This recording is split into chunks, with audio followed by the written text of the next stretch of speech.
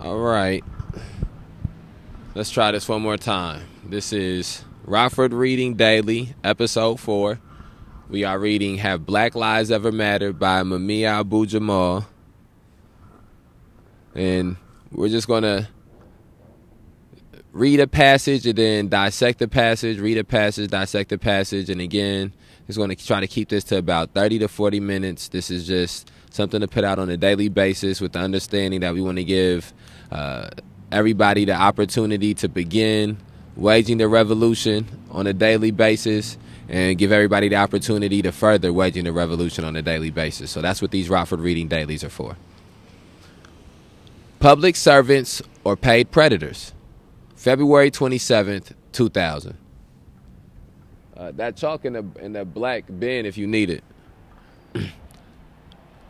The trial of those charged in the slaughter of an unarmed West African man, Amadou Diallo, has ended in the predictable acquittal of his killers, 4 white cops. When is a killing not a killing? Apparently, when the homicide is perpetrated by police. When police kill, it is an accident, a, quote, mistake, end quote, and, quote, oops, end quote. Let us examine how the police achieved this judicial sleight of hand. As soon as the case arose, the legal forces defending the state fled the very area that the police claimed to be, quote, serving, end quote. Why is it okay to enforce the law in a given neighborhood, yet automatically wrong to have citizens of that same neighborhood? We outside. Sorry about that. We outside, y'all.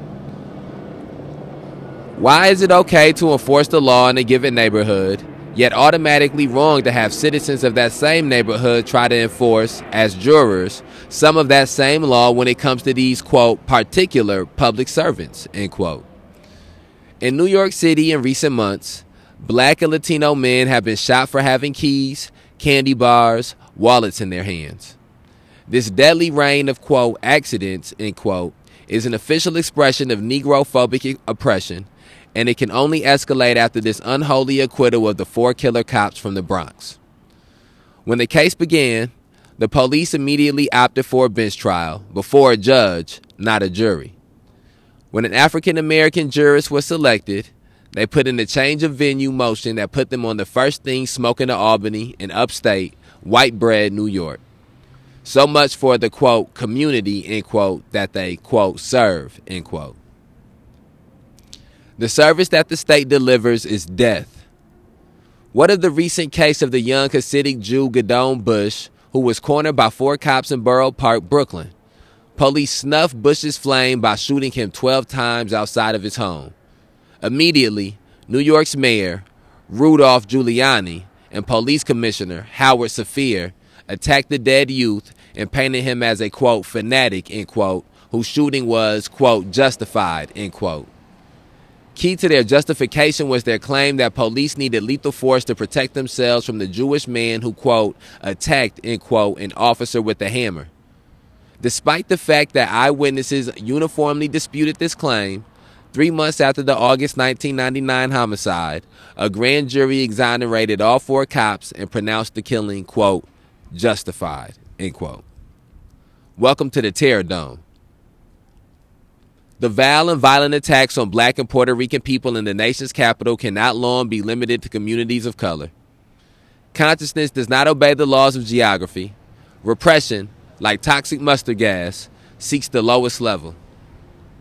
A conservative, pro-Giuliani, Orthodox Jewish community is still, essentially, a Jewish community. And the social forces that truly run New York regard them as a minority, another flavor of difference. Get this page turned, my fault. Bush's life, like Diallo's life, was deemed expendable. Both men were executed twice, once at home and then in the court system, where their lives, families, and communities were subordinated to the armed authority of the state. According to published reports, one resident of Borough Park told a black reporter, quote, "Yesterday I believed that when the police would shoot down the black man, they had a reason. Now I realize that the police can be animals and they have the power to cover it up at all costs. The next time a black man gets shot, I'm marching with you. Let us hope that that really happens so that a vast movement can be built. And that brings us to the end of that passage. And as we have been doing with the previous passages, we just want to do a small reflection. And so when we reflect on those pages that we just read, I think the first thing that comes to my mind is Faustin Guaitigo, who was also an African immigrant, who was murdered here in Winnebago County on April 10th, 2021 by Winnebago County Sheriff Deputy Joseph Brulard. Winnebago County Sheriff Deputy Joseph Brulard used to his advantage language barrier and deceptively retrieved the keys from the wife of Faustin Guaitigo.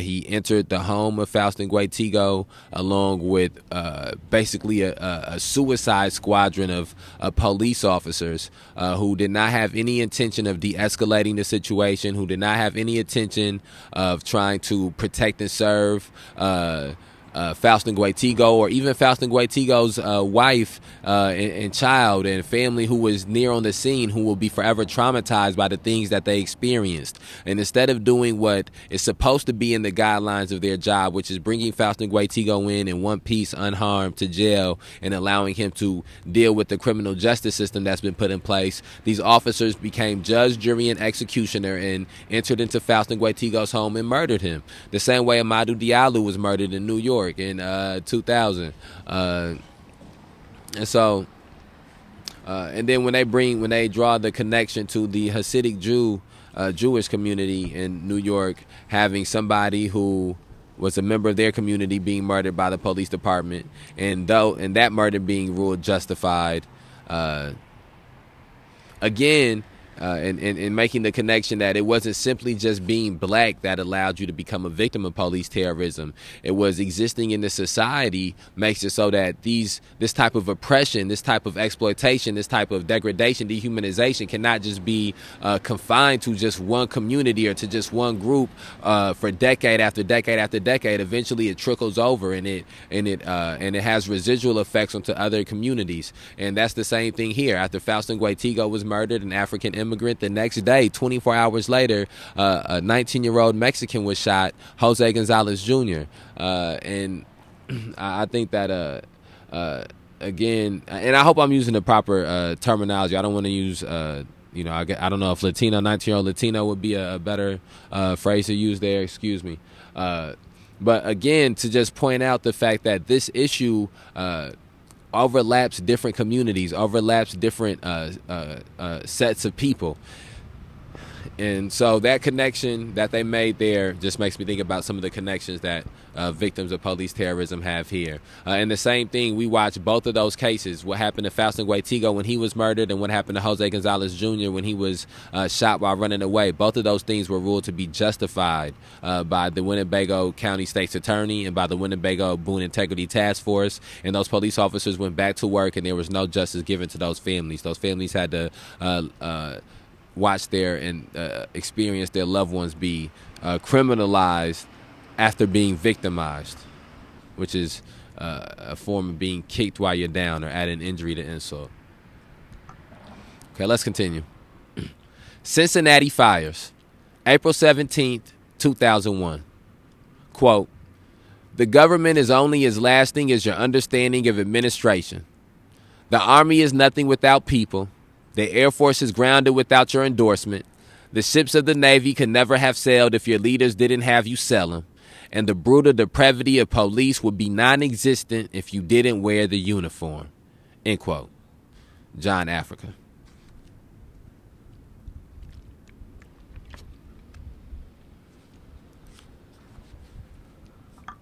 After Cincinnati, police shot and killed an unarmed black teenager, Timothy Thomas. After Cincinnati police shot and killed an unarmed black teenager, Timothy Thomas, black rage exploded into Ohio City, igniting several nights of fire, rebellion, and pain. Like many of the race riots that rocked the nation in the 1960s, the precipitating event in Cincinnati was an act of brutality and violence by police against black folks. Police violence against blacks has sparked indignation and rebellion from coast to coast, costing hundreds of millions of dollars in destroyed property and hundreds of lost lives. Much time has passed since the tumultuous 1960s, and in the intervening years we have seen the emergence of a black political class. But we have also seen the further impoverishment of black families in inner cities, projects, and ghettos, as communities of colors have become more desolate, more isolated, and more hopeless than they were in the 60s. We have seen the explosion of the prison industrial complex at rates that would have been unthinkable in the 1970s, with upwards of 2 million men, women, and juveniles caged in American jails and prisons. The United States, with only 5% of the world's population, has 25% of the world's prison population. And for too many young black men and women, the horror of incarceration has become a perverse rite of passage, marking one's transition from youth to adulthood. So, while things have gotten better for some African Americans since the 1960s, things have gotten demonstrably worse for millions of other, poorer blacks. As their economy is constantly pressured to further enrich those who are already wealthy, public schools, never quite outstanding in the first place, have gone into decline. City services have been diminished. Industries, loyal only to profit, have gone elsewhere, leaving many cities with less employment and with the remaining jobs offering less salary and fewer benefits, while costs have gone up. Cincinnati's riots, sparked by the police shootings of an unarmed black teen, could have happened anywhere in America. Chronic social neglect and sense of disposability fester in cities across the country.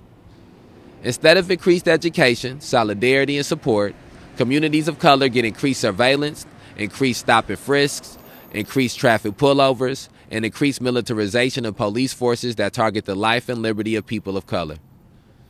In many of these cities, black people hold public office but too often function in the role of keeping the restless natives in check, keeping them suffering in silence. The Cincinnati riots represent the eruption of youth who see clearly how the system regards them. Cincinnati is a harbinger of things to come. Cincinnati is the fire next time. I'm not sure how many people have read the book. We finished it. That's the end of the passage, Cincinnati Fires. I'm not sure how many people have read the book The Fire Next Time by James Baldwin, but that is what Mumia Abu-Jamal is referring to when he says Cincinnati is the fire next time, which is a very important piece of literature. Hopefully at some point we can read that in the Rockford readings down here. But what I take away from that passage that we just read is the similarities that different cities have, the similarities that these different communities of color across the nation and across the country have, these different things that have led to these same oppressive and exploitative experiences being had by so many different groups of people. And again, I think that a lot of these things sometimes can be seen as a review of things that we've read before, or a repeat of things that we've read before, or a new framing or phrasing of a thought or something like that from before. But I think that some of these things, when we get into the process of unlearning and relearning, we have to hear them over and over again. And we have to hear about the different places and the different cities where uprisings have taken place. And so I think that's the other thing that comes to mind is I don't think I may have read about the Cincinnati uprising. I haven't read about this specific Cincinnati uprising that he was talking about. But when you start to look and see how many different inner cities have had these type of and not just inner cities, but cities in general in this country throughout the last 60 years specifically have had these different uprisings, how many times they have been centered around an act of macroaggression of police terrorism or mass incarceration or racial injustice, it just lets you know that these are the straws being added to the camel's back. And so when something like Ferguson takes place, when something like what happened in Minneapolis after George Floyd was murdered takes place, when something like what happened on May 30th in Rockford takes place, it's important that we can articulate to people that it is not some random act happening. It is not some event coming out of nowhere or some spontaneous uprising taking place. There are things that have happened to this society. There are things that this society have done to communities and people and individuals and families of color for hundreds upon hundreds of years. And when these uprisings take place, it is a manifestation of those things. It is those issues coming to the forefront. And until this country does right by these communities, till this country does right by these people, these families, these areas, they will continue to be dormant at some times and to explode at other times. Let's continue reading. Aiding and abetting, quote, Birmingham, end quote, the FBI, May 28, 2001. The civil rights movement of the 1950s and 1960s left several powerful images burned into the minds of millions of Americans. Those images are so deeply seared into the national consciousness that places name work as a kind of mental snapshot better than Polaroids. That place names work as a kind of mental shot better than Polaroids. For those of a certain age in America, the mere mention of the name Birmingham evokes a dark shadow from history. It evokes the Alabama of virulent hatred of water hoses unleashed on children, hitting with the force of a sledgehammer, of snarling police dogs biting at youngsters, of burning crosses, of firebombed churches. The specter of Birmingham arose again recently when an elderly Ku Klux Klansman, Thomas Blanton Jr., was convicted for his role in the infamous terrorist bombings of the 16th Street Baptist Church there in 1963, where 4 little black girls, Denise McNair, Addie Mae Collins, Carol Robertson, and Cynthia Wesley, were murdered and others were maimed and wounded. While the media and government have praised the prosecution of Blanton, the real question is, why did it take so long? It took so long because of the Federal Bureau of Investigation, the FBI. In American myth, the FBI of Hoover's day was projected as the best of the best. Its members were squeaky clean, grown-up versions of the Boy Scouts. The movie Mississippi Burning paints them as true blue heroes, knights of the realm who work for freedom, justice, and vanilla ice cream. In truth, the FBI played a pivotal role in the civil rights movement, but not the one reflected in the movies. For the better part of 40 years, the FBI held secret tapes, which were finally released for his recent trial, Blanton and other KKK members confessing to bombings and other acts of violence. The FBI also had a deep cover informant in the KKK, Gary Thomas Rowe, who participated in a number of bombings and other violent crimes for which he was never prosecuted. The FBI was too busy, it seems, investigating, harassing, framing, and, quote, neutralizing, end quote, black leaders such as Martin Luther King Jr. and Sr., and Malcolm X, and groups like the NAACP, CORE, SNCC, the Black Muslims, the SCLC, the Mississippi Freedom Democratic Party, and a host of others. If you still have any illusions about the role of the FBI during that historic period, consider the observations of American scholar Howard Zinn, who was teaching at the time at the historically black Spelman College in Atlanta. Several of his students were active in the movement, and Zinn often showed his solidarity by accompanying them in demonstrations. When SNCC members Chico Neblett and Avery Williams went to the county courthouse to feed and assist those trying to register to vote, they were beaten, knocked to the ground, assaulted with cattle prods, and jailed by local police. Across from the courthouse was the federal building. That federal building, writes Zinn, quote, also housed the local FBI. 2 FBI agents were out on the street taking notes. 2 representatives of the Justice Department Civil Rights Division were also there. We were all watching the arrest of 2 men for standing on federal property urging people to register to vote. I turned to one of the Justice Department lawyers. I said, "Don't you think the federal law has just been violated?" The justice man said, "Yes, I suppose so." I said, "Are you going to do something about that?" He said, "Washington is not interested." Washington was also not interested in the 4 little girls who were dressed in their Sunday best when they were blown to bits in their community church. Washington's inaction protected the racist white terrorists, not the lives, security, and dignity of the black children, their families, and the congregation. For to do otherwise would be to violate the status quo regarding the nation's racial caste system and its relation to state power.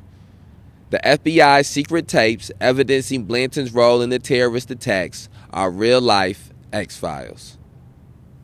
And that brings us to the end of that passage. I'm not sure how many people know about the Birmingham bombings, the 16th Street Church, but I think that that's a very important story to understand and to know, or it's a very important story to know to understand the history of the black struggle in America, the civil rights struggle in America, of the struggle for freedoms in America. I think it paints a horrible picture, but a vivid picture of just the depravity of white supremacy, of racism, and how institutions protect individuals, and how institutions create atmospheres that lead to individuals committing acts. And it's a documentary entitled 4 Little Girls that's on HBO. That is, if anybody has HBO Max or has HBO on cable, I would recommend watching 4 Little Girls, or if you can watch it on YouTube or something like that. The documentary does a perfect job of illustrating the lives of these 4 young black girls who were killed. And again, they were killed after the protest that went on in 1963. They were killed after the struggle had, in some forms, believed to have been won. There was... And again, one of the things that I think about as I hear this, instead of just saying what went on, let me tell you some of the thoughts I have.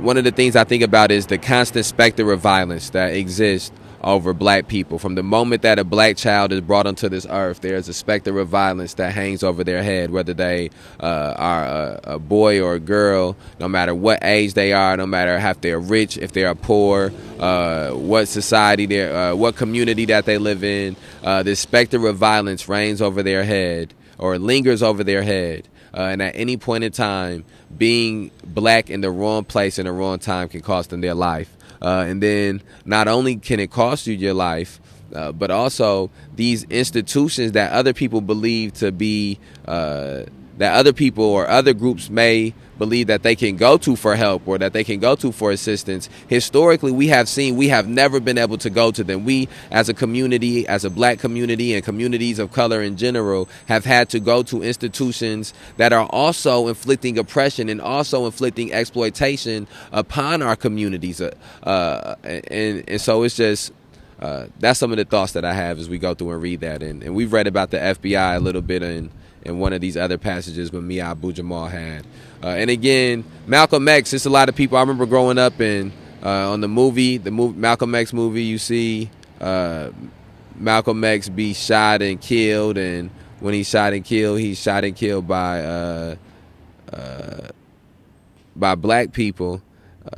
But one of the things that you don't get a great illustration of in the movie is that the FBI sent those black people in there. The FBI orchestrated this plot to kill Malcolm X. The same thing has been found out for Martin Luther King Jr., where the FBI knew that this assassination attempt was going to be taken on Martin Luther King Jr. and allowed these things to play out. And so, again, these are the institutions that black people are forced to go to when they are try to look for justice, because of the way these systems are set up in this society. And we've been going over the 30-minute mark, so I want to try to end us at the 30-minute mark here. I want to try to keep it in between 30 and 40, so we're going to try to keep it a little bit under this time. I want to thank everybody for taking the time to listen. Please share this on whatever platform you're listening to it on. If you haven't listened to the previous passages of Have Black Lives Ever Mattered by Mia Abu-Jamal, please go and listen to it. If you haven't listened to the Social Construct of Leslie podcast, which comes out on Sundays and Thursdays, please go listen to that. Leaderless by Ari Perez is a podcast from the May 30th Alliance Podcast Network that has multiple episodes out. Please go listen to that and be on the lookout for Live from Occupy City Hall podcast episodes to begin to come out as well. So we're just going to keep content flooded for people who want to be informed, for people who want to be aware. Year 2 of the occupation of City Hall of Rockford, Illinois. We outside.